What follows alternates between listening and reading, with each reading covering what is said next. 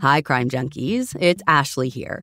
And you all know how ready I am at any moment to drop down the rabbit holes of mysterious cases to look for answers. And there's actually one right now that I cannot stop spiraling about, with more rabbit holes than I can count. In this season of Counterclock, investigative journalist Delia D'Ambra begins investigating Doug Wag Jr.'s mysterious death after he was found struck on a strip of railroad tracks. But the more Delia has dug into this case, the stranger things have gotten. And you guys, there is truly so much going on. A string of mysterious deaths, a bank robbery gone wrong, conspiracy, corruption, and it may all be connected. You can binge all of Counterclock Season 6 right now in the Crime Junkie fan club, or you can listen to new episodes weekly wherever you get your podcasts. Brought to you by the Capital One Venture X card. Earn unlimited 2x miles on everything you buy and turn everyday purchases into extraordinary trips. Plus, receive premium travel benefits like access to over 1,300 airport lounges and a $300 annual credit for bookings through Capital One Travel. Unlock a whole new world of travel with the Capital One Venture X card. What's in your wallet? Terms apply. Lounge access is subject to change. See CapitalOne.com for details. Instead of costly private tutoring, IXL Learning can give your child the help they need at an affordable price. IXL is an online learning program for kids. It covers math, language arts, science, and social studies. It's designed to help them really understand and master topics in a fun way with positive feedback. And you get one site for all the kids in your home, pre-K to 12th grade. There's a reason why IXL is used in 95 of the top 100 school districts in the U.S. Make an impact on your child's learning. Get IXL now. And Crime Junkie listeners can get an exclusive 20% off IXL membership when they sign up today at IXL.com/CrimeJunkie. Visit IXL.com/CrimeJunkie to get the most effective learning program out there at the best price.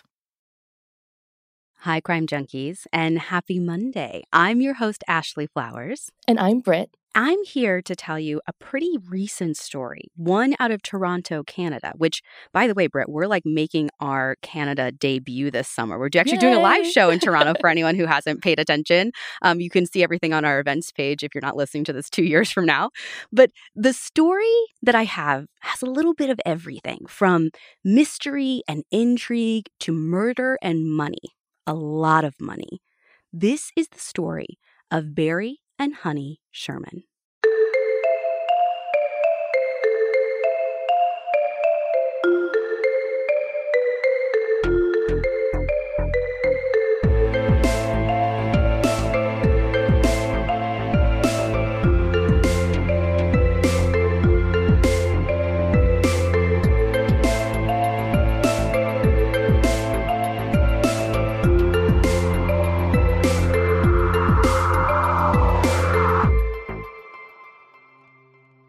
It's 10 o'clock in the morning on a snowy December day, and Elise Stern is just pulling up in front of 50 Old Colony Road in North York, Ontario.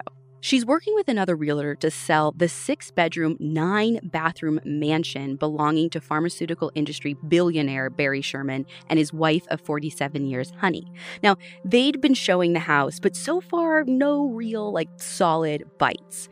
Elise had tried to reach the Shermans this morning because she had a potential buyer that she wanted to bring by, but they weren't answering their phones. Now, she knows Barry and Honey are down to sell, so she just kind of goes ahead with the showing anyways and hopes for the best.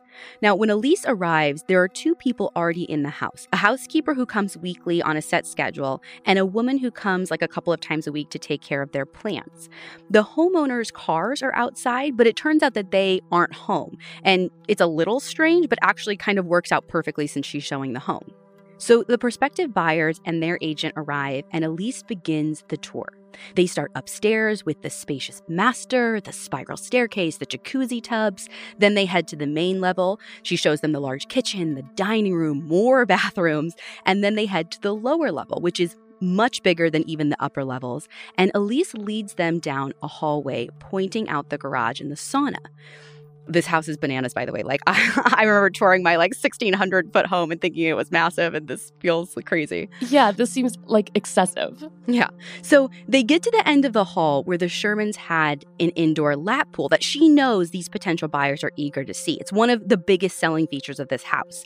But when she opens the door to the pool room, she sees something she could never have prepared herself for.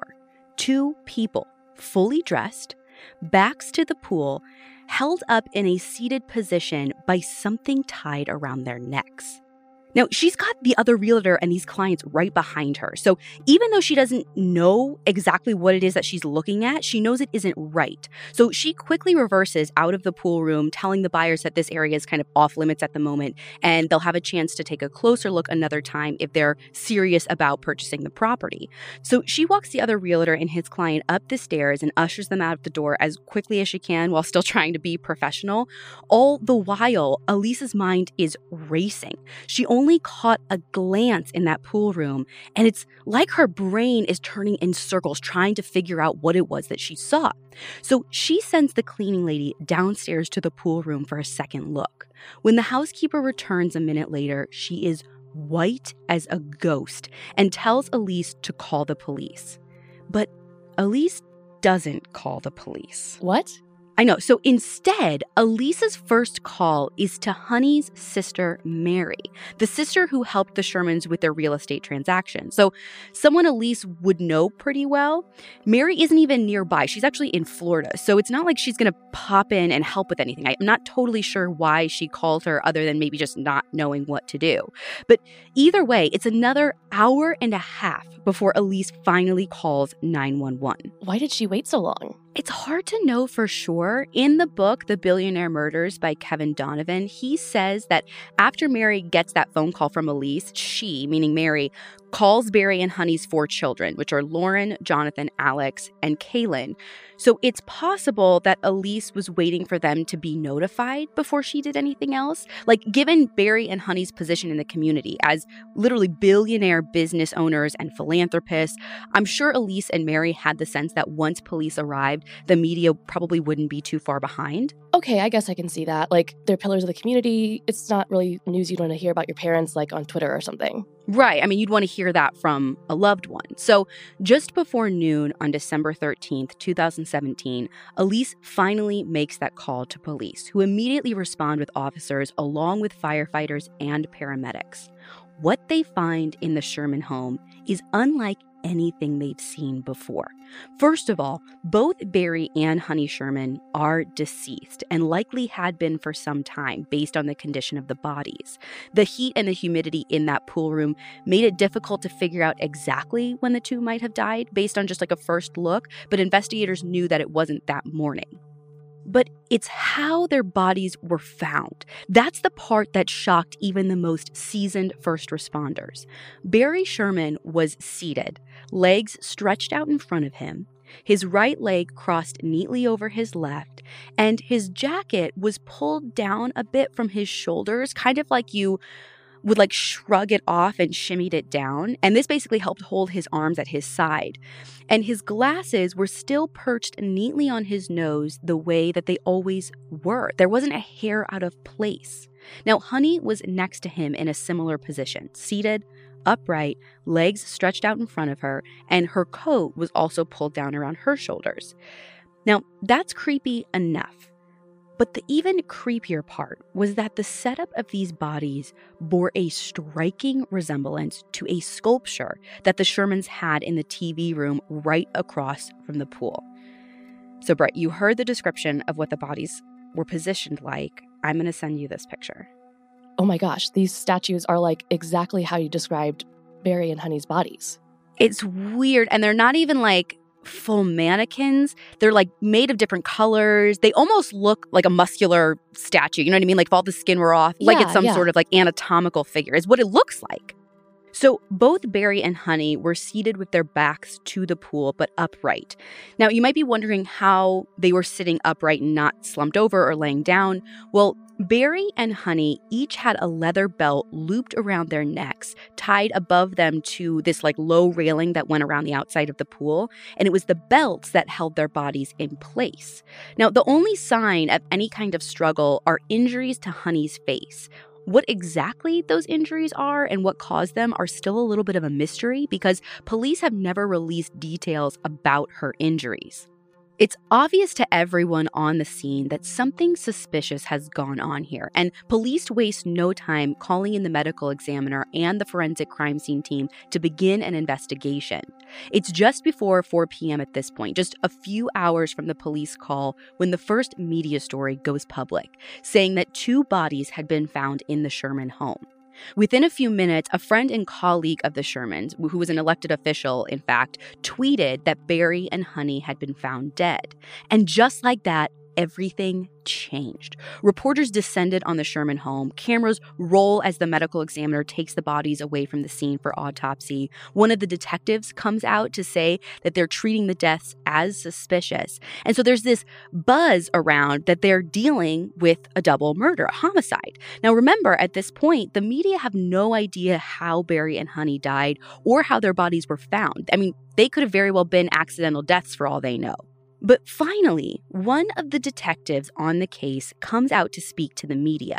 Now, there isn't much he can say.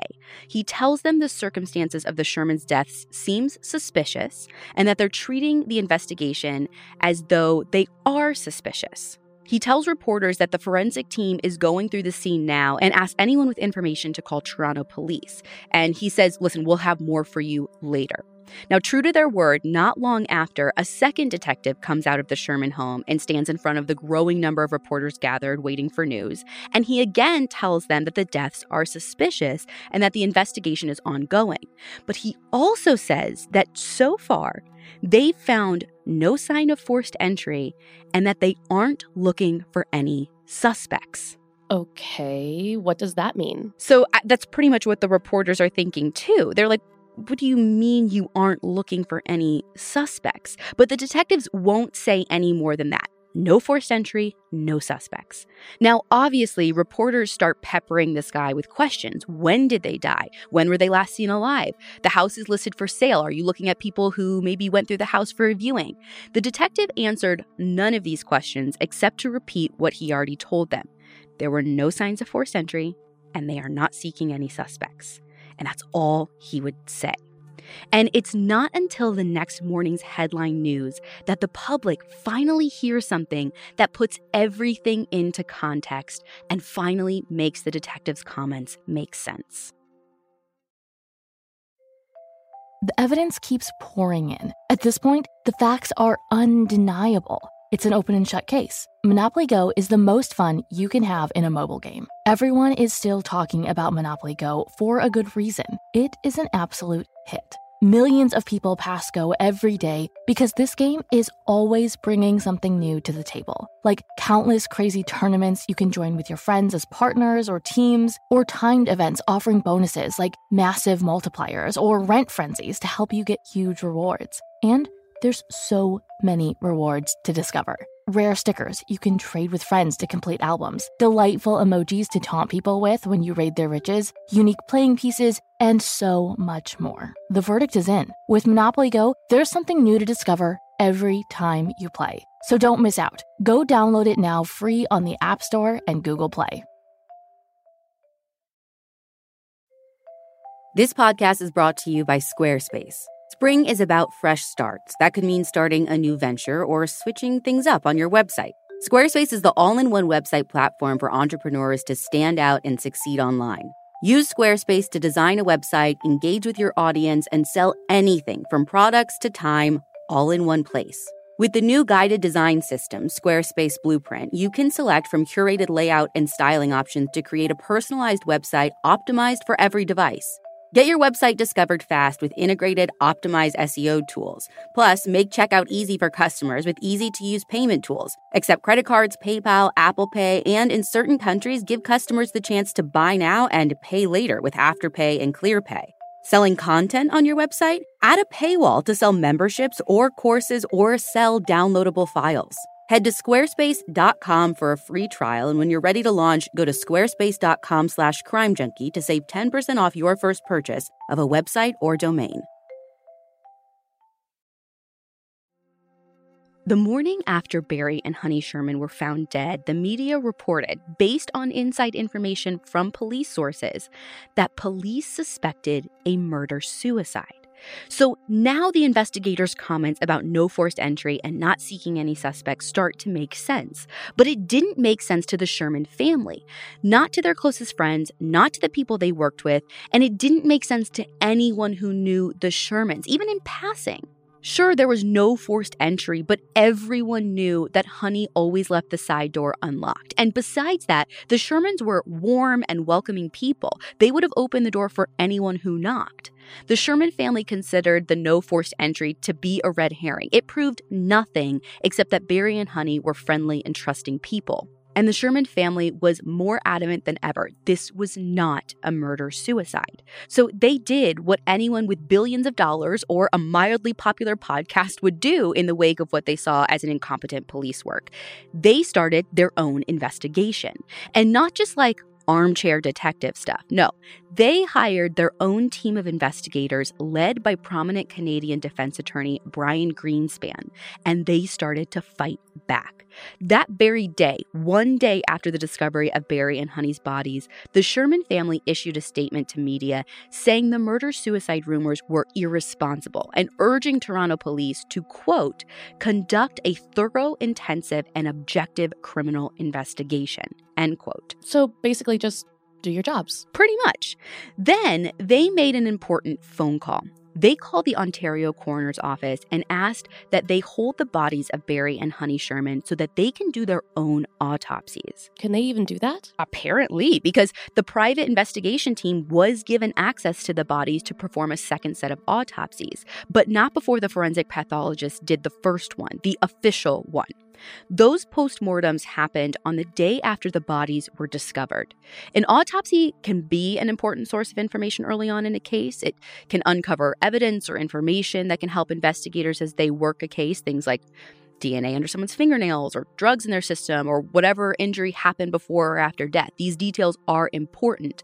But the forensic pathologist's work is ultimately focused on answering two key questions. Who is this person and how did they die?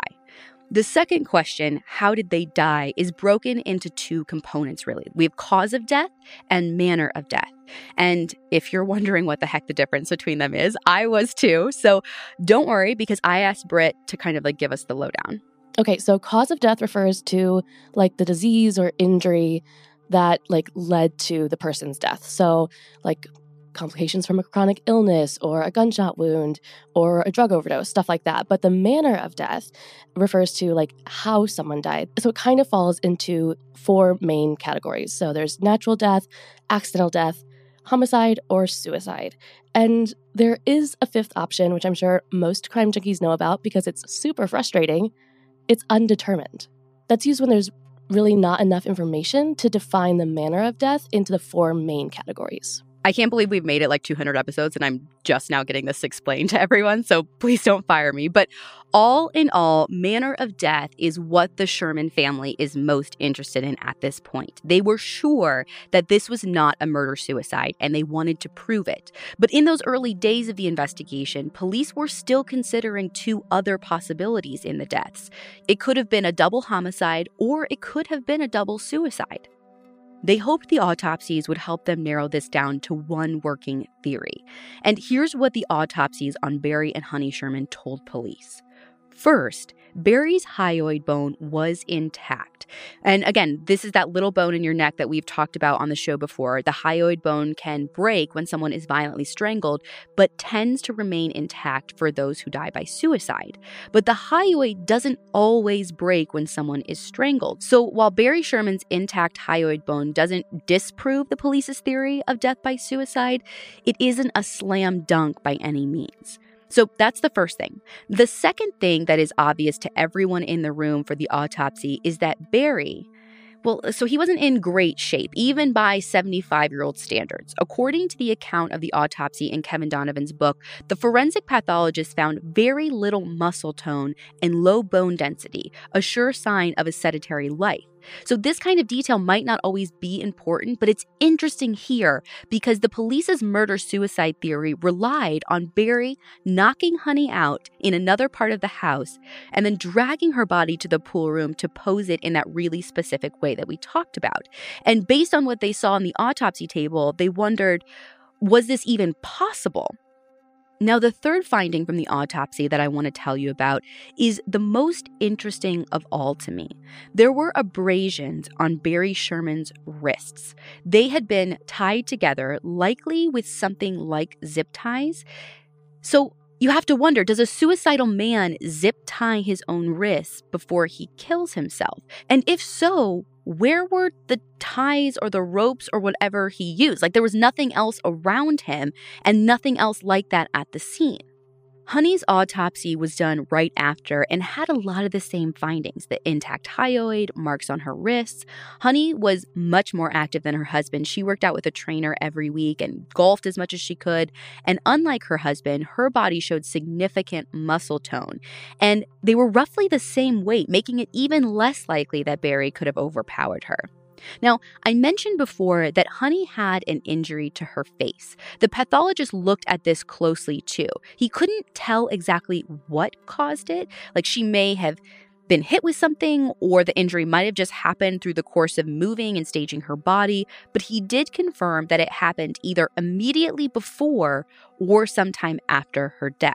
And they would be able to determine that by, maybe lack of blood flow if it happened after she died, right? That's what I'm thinking. If they're saying immediately before or sometime after, it had to have meant that whatever happened, her blood stopped pumping right around that time, probably just because of the way the bruising looked. They could determine that. At the end of both autopsies, the forensic pathologist was able to determine that the cause of death for both Barry and Honey was ligature neck compression or strangulation. Further investigation would be needed to figure out, what exactly the ligature was, but the thought was probably the belts found at the scene. What the forensic pathologist wasn't able to determine, at least not yet, was manner of death. Again, we're talking murder-suicide, double suicide, or double homicide. Okay, but to me, it seems like the evidence is pointing to a double homicide, right? Like all of this, the strangulation death, the staging of the bodies, it seems really elaborate for a murder-suicide.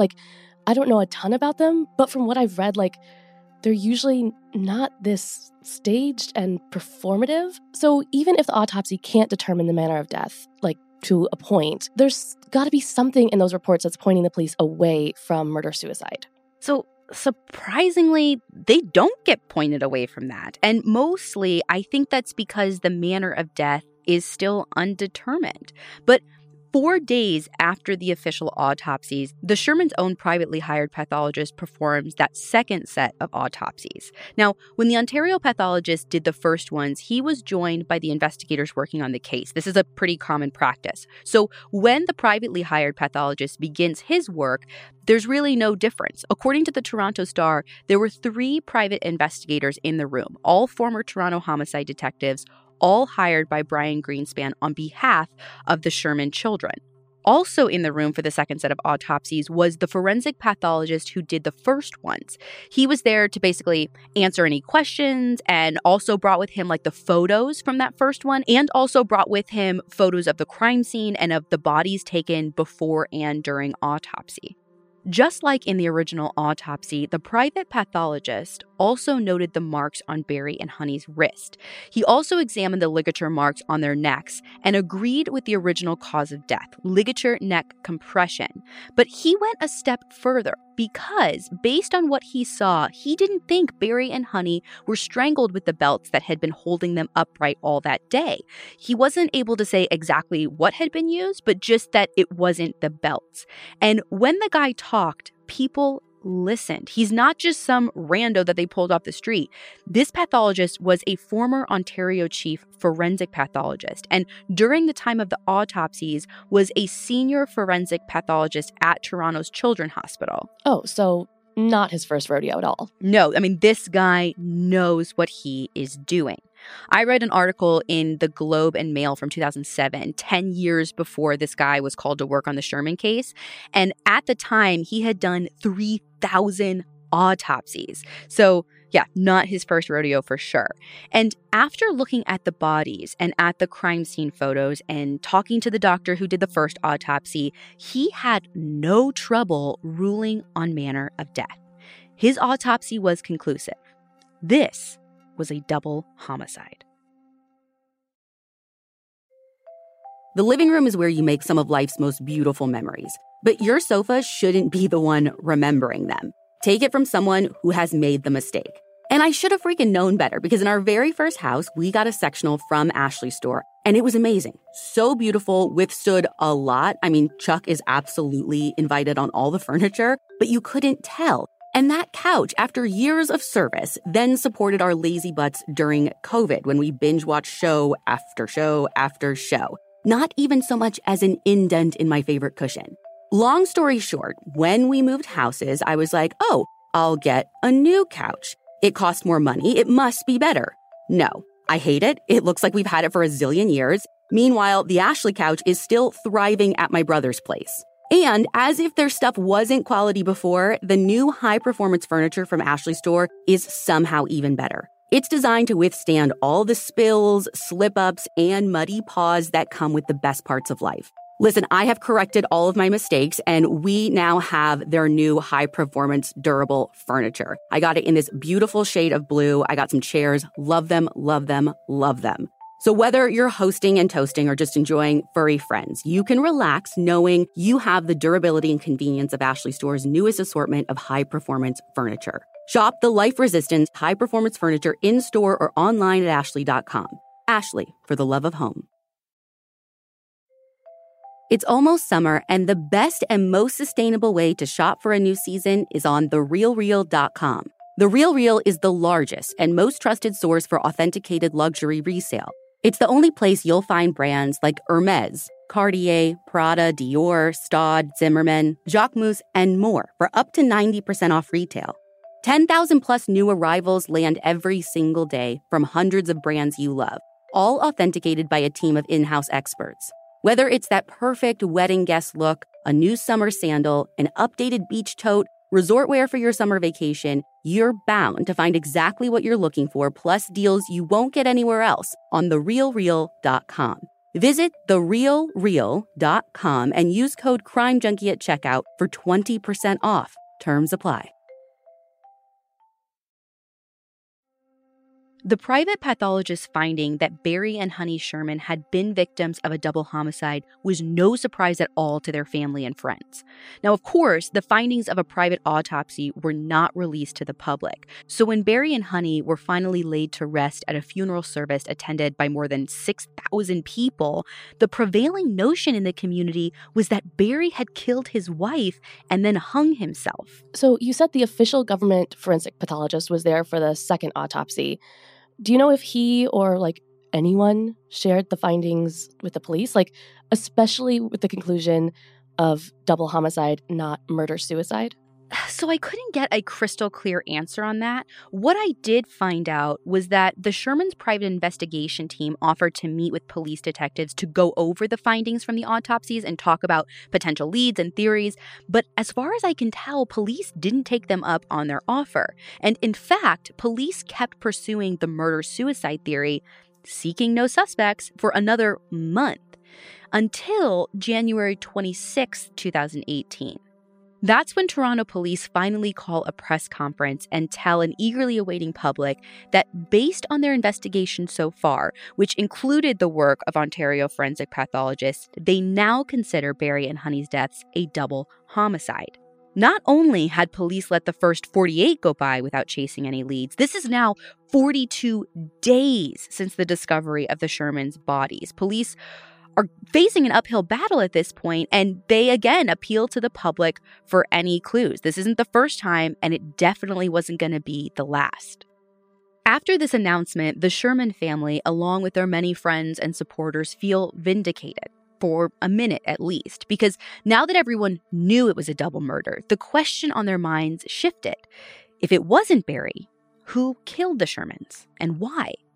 It might have taken 6 weeks, but police finally started looking for suspects. So far, they'd done extensive searches at the Shermans' house, including on the roof and in the Toronto sewer system around their home. They did countless witness interviews, reviewed hours and hours of security footage, including from neighbors who lived near the Shermans. But they were no closer to a suspect. All they could say for certain was that Barry and Honey had been targeted. Targeted? Like this was a professional hit? I mean, that's where my mind goes immediately, like to a professional hit. But I don't think that's what they meant in this case. They just meant that it wasn't a random act. Like this wasn't a robbery gone wrong. Right. And I guess anybody hired to murder someone wouldn't necessarily pose the bodies like that. Yeah, I agree. Like the staged death scene definitely feels like this was personal. Yeah. But not only that, I mean, the cause of death, you're talking strangulation or ligature neck compression, as the pathologist is calling it. Like that's really personal too. Death by strangulation isn't quick. It can take up to 8 minutes. I mean, you compare that to a shooting death, which is over in a matter of seconds. This was definitely personal. But there was no evidence at the scene to help guide them to the killer. Everyone they spoke to said that Barry was a kind man with a heart of gold, that Honey was a friend to everyone, believed strongly in giving back to the community. In all the interviews police did, they heard nothing but positive things from everyone. Well, almost everyone. So I mentioned the Shermans were billionaires. Barry invested millions in the business ventures of friends and family. He bought houses, properties, cars for his children and their families. Together, Barry and Honey had donated millions to charity and urged their peers, which were like the wealthiest people in Canada, to do the same thing. Barry had made his fortune in the competitive and often cutthroat pharmaceutical industry, and he kept his fortune by being really good at navigating the court system. This is where he made a few, or maybe more than a few, enemies over the few years. Like, let me give you an example. So the house Barry Sherman and Honey Sherman lived in, where their bodies were found, was designed and built for them in the 1980s. At the time, the cost to build the house was about $2.3 million, but Barry ended up recouping almost all of that. He almost got like $2 million of it back in court by suing the contractor for poor building practices. Oh my God. Well, and that's just one example. There are so many like that over Barry's lifetime. He was not afraid of a courtroom, and in fact, it seemed like he kind of enjoyed the whole process. In the years just before he died, he was involved in one of the biggest legal actions of his lifetime. According to an article by Christine Dobby in the Financial Post, Barry got his start in the pharmaceutical industry when his uncle Lou Winter died, and Barry, then studying for a PhD in astrophysics from MIT, made an offer to buy his company, Empire Labs, from the estate. So Lou and his wife, Beverly, and actually Beverly tragically died just a few weeks after her husband, left behind 4 young boys. It was those boys who decades later sued their cousin Barry for $1 billion, or a stake in his company, which was called Apotex. They argued that without Empire Labs, there would be no Apotex. According to an article in Maclean's magazine, the trustees wanted protections built into the sale for the 4 Winters brothers. So this gets a little legally complicated, but Barry ended up allowing for those protections, sort of. The agreement was that the Winters boys could work for Empire when they turned 21, and that at 23, they could buy up to 5% of the company as long as Barry still owned the business. Now, the whole agreement is void if Barry were to sell the business, which, of course, he did. So Kerry Winter and his brothers argued that they had a right to at least a portion of the proceeds of their late father's company, and that 5% of Empire was basically 5% of Apotex. 3 months before Barry and Honey were found dead, a judge sided with Barry and tossed the case out of court. And on December 6th, just a week before the Shermans were last seen alive, another judge ordered the Winter brothers to repay $3 $100,000 in legal fees to their billionaire cousin. Ouch. Oh, yeah. And Barry had even planned to appeal that ruling. He wanted to recover closer to $1 million in court costs from his cousin. So, I mean, it doesn't take an investigative genius to think maybe that left the Winter brothers with like a score to settle.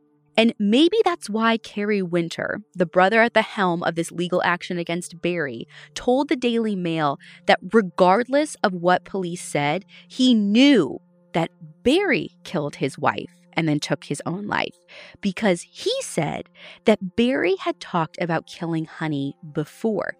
Kerry says that Barry had actually asked him, not once, but twice in the 1990s to help him kill his wife. Wait, what? Yeah, that's what everyone following the news said too, especially the Sherman family. But Kerry insisted Barry had hired him to organize Honey's death, which he says he did, by the way, but Barry ended up getting cold feet at the last minute and they called off the whole thing. Like, I don't know why he's telling anyone this out loud. It seems absurd to me. Yeah. But he said like he was willing to go through with it and Barry's the one that ended up just like pulling the plug. Now, there's this episode of CBC's The Fifth Estate called The Mystery of the Sherman Murders. And in it, the host actually interviews Kerry Winter about his relationship with Barry and about those murder for hire allegations said to have taken place in the 90s.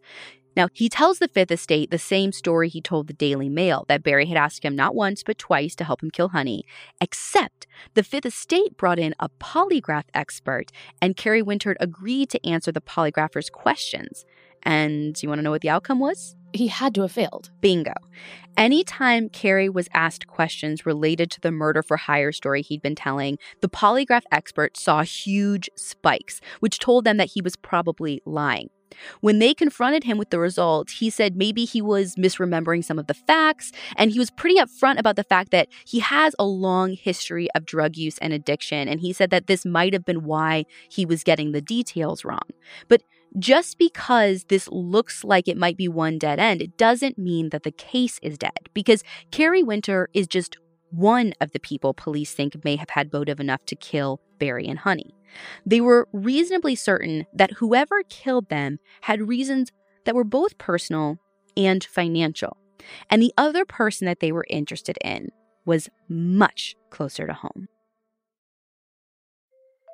Rakuten is the smartest way to save money when you shop because members get cash back at over 3,500 stores. And now, from May 6th through May 13th, Rakuten is having their biggest cashback event of the year. It's called Big Give Week, and you can get 15% cash back at hundreds of stores. Cashback is deposited directly into your PayPal account, or Rakuten can send you a check. Your favorite stores in categories like fashion, beauty, electronics, home essentials, pets, and travel are part of this event. Shop brands like Ray-Ban, Dyson, and Expedia. But hurry, the Give Back Week is for a limited time only. You have 8 days to take advantage of these high cashback rates. Personally, I can't wait for Big Give Week and have my eye on getting cash back at some of my all-time faves, like Stanley, Ulta for my hair care staples, and who knows, maybe even book a family vacation with Vrbo.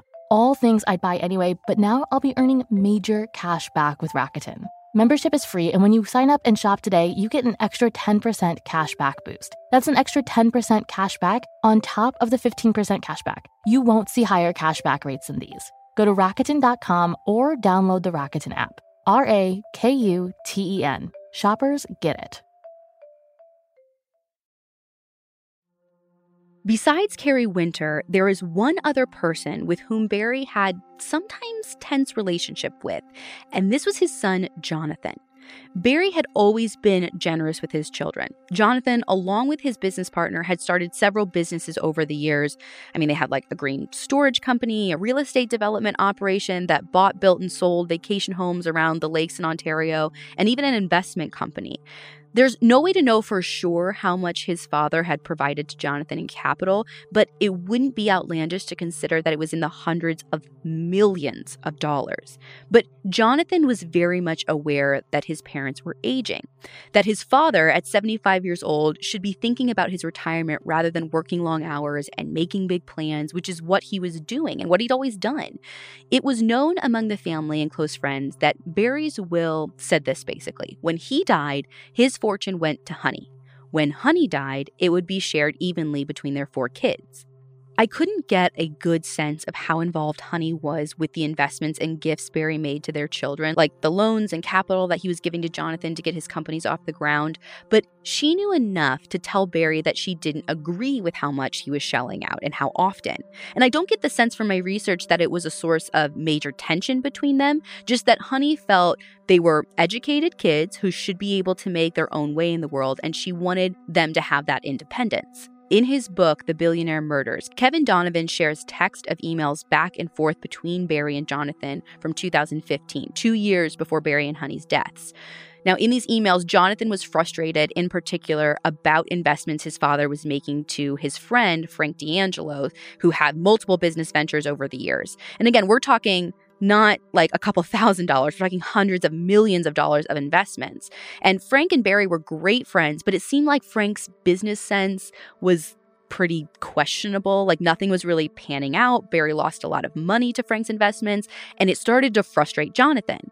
And more than this, Jonathan wanted his father to start really thinking about a succession plan. Who would take over Apotex once Barry retired? According to his close friends and business associates, Barry had no plans to step down anytime soon. In fact, kind of the opposite. He had aggressive plans to grow the company even further before he finally settled into his easy chair. So anytime Jonathan brought it up, Barry was just kind of dismissive of the whole idea. And at one point in the years before Barry and Honey's deaths, Jonathan's frustration led him to reach out to his 3 sisters to tell them that he worried their father was jeopardizing their inheritance by pouring investments into Frank's ventures, his other friend. Now, he even went so far as to say they should consider removing their father, its founder, from his position as chairman of the company. And of course, it didn't take long for that email to get back to Barry, who basically just rolled his eyes, laughed it off, saying, oh, there goes Jonathan again, trying to stage a coup. And so although Jonathan was super frustrated, this was kind of the norm. A fight like this between Jonathan and Barry would lead to a period of not speaking, but then it would eventually blow over. But now, and looking at this in hindsight, we have to wonder, was this frustration and worry about his future inheritance enough to make Jonathan kill his parents? We do this every week. We know that anything's possible. But I don't know what I think about either of these theories. If we go back to the Carrie Winter theory, if motive was revenge, I don't know that Honey would have been a target. Carrie actually said in his interview for The Fifth Estate that he fantasized about killing Barry. Again, he was way more open than he probably should have been. But he said he fantasized about slicing his throat in the Apotex parking lot. And Honey was never a part of this at all for him. And he said he didn't like her much, but that she wasn't the target of his frustration and his anger. It was all Barry. Right. But on the other hand, if we're talking about Jonathan, in order for Jonathan and his sisters to claim their share of the Sherman fortune, both of their parents had to be gone. Otherwise, Barry's money went to Honey, and Honey, as we know, was not so free-flowing with the cash. But there is another theory in the case, one that has nothing to do with family or friends. Barry and Honey's neighborhood in North York had been the target of a bunch of break-ins in the year leading up to their deaths. And by bunch, I mean more than 150. During that time, perpetrators would break into the home and then leave with millions of dollars worth of jewelry and other valuables. In fact, according to Joe Warmington, writer for the Toronto Sun, Barry and Honey had in fact been victims themselves of these robberies or burglaries, depending on whether or not someone was home. Someone had broken in through their skylight on the roof of their home and lowered themselves in an attempt to steal Honey's jewelry. Now, I wasn't able to find any information about this specific thing, like whether the perpetrators were caught or if they made away with anything, but that prior break-in was likely why police were poking around on the roof of their house right after the murders. Now, none of the robberies in the neighborhood had ever ended in violence, but it doesn't mean that they never could, right? Crimes escalate. So the question is, were Barry and Honey killed in a robbery gone sideways? It's interesting to me that you said the crime scene itself had almost no physical evidence. Because to me, that seems like it was done by someone who is good or maybe practiced at being a criminal rather than someone who killed them in like a moment of rage. Yeah, I mean, that's an interesting point. The police have never entirely spelled out what they mean when they say that they believe the Shermans were targeted. I mean, I took that to mean that the murders were personal, but maybe their definition of targeted is broader than that. Maybe they consider a well-known home in a high-end neighborhood, a place that has been robbed before, maybe like that's targeted too. And almost just on purpose. Yeah. And I also want to mention one other thing. Apparently, the neighbor's security system caught some weird activity at the Sherman house on the day before their bodies were discovered. According to the Toronto Star, a man parked a 4-door sedan in front of the Sherman's house and walked in and then walked out 3 different times between 9 and 10:15 a.m. He leaves his car, walks in, stays a bit, and then gets back into his car for a while, then back into the house, and so on, 3 different times. Now, police believe that Barry and Honey were probably murdered on Wednesday night, and if that's true, then their bodies were in that house, in their pool room, the whole time. Now, also remember, the Sherman house was for sale, and there was a lockbox on the door, so maybe this guy was a realtor and had a legit reason for being there. Like, police won't say much, and all they'll say is that they're reviewing the footage. So the truth is, we still don't know what happened to Barry and Honey Sherman. At one point, the private investigation team offered a $10 million reward for information leading to an arrest. $10 million. But even with that up for grabs, there's been nothing. And speaking of the private investigation team, they announced late last year, this is December of 2019, that they were wrapping up their work. They handed all of their files and leads and hunches and theories over to the Toronto police. And the lead investigator on the case has said that the Sherman case is still very much an active one. Now, other investigators on the case have said that they have a working theory of what happened, but it's been well over 2 years, and there have been no arrests, no suspects, not even an official person of interest. And now you might be thinking the best way to solve a case like this would be to follow the money, but even that's impossible to do, at least for those of us outside the Toronto Police Homicide Team, because the Sherman's estate files are sealed. The Toronto Star's Kevin Donovan, who actually is the one that wrote the same book that I mentioned earlier on this case, continues to follow this story closely and report on it for the Star. And he wrote that Barry's will was last updated in 2013, and it left everything to his 4 children. But he also says that Barry was having conversations in recent years about transferring large chunks of cash to others. Hundreds of millions to Honey to have in her own name, hundreds of millions, maybe even the majority of his fortune was going to go to charity. What, if anything, Barry Sherman's will would tell us about his murder, we don't know. But police continue to work the case and ask for the public's support. That unprecedented $10 million reward for information is still available, and tips can be made anonymously through Crime Stoppers at 416-222-TIPS.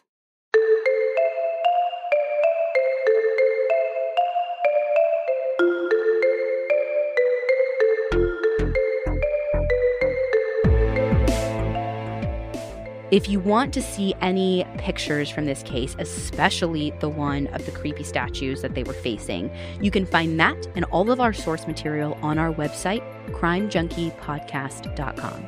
And be sure to follow us on Instagram at Crime Junkie Podcast. And we'll be back next week with a brand new episode.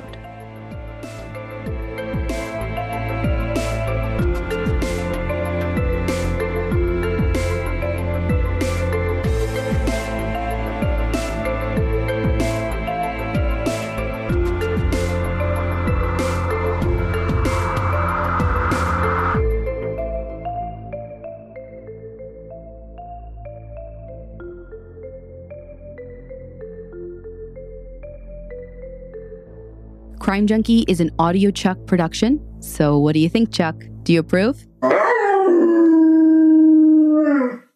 Spectrum One is a big deal. You get Spectrum Internet with the most reliable internet speeds, free advanced Wi-Fi for enhanced security and privacy, and a free Spectrum Mobile Unlimited line with nationwide 5G included, all while saving big. For the big speed, big reliability, and big savings you want, get Spectrum One. Just $49.99 a month for 12 months. Visit spectrum.com/big deal for full details. Offer subject to change. Valid for qualified residential customers only. Service not available in all areas. Restrictions apply. Here you are, BPMs high, sweat dripping, body moving, tongue panting. You're working hard, real hard, and you're thirsty. You need vitamins, nutrients for peak performance and energy. And your plants do too. Aw, I mean, just look at the little guy. Water-soluble plant food from Miracle Grow is full of essential nutrients. Just a little scoop into your watering can and boom, instant feeding and bigger, more beautiful plants. It's kind of like a sports drink for your plants. You may have to suffer from heat, but your plants do not.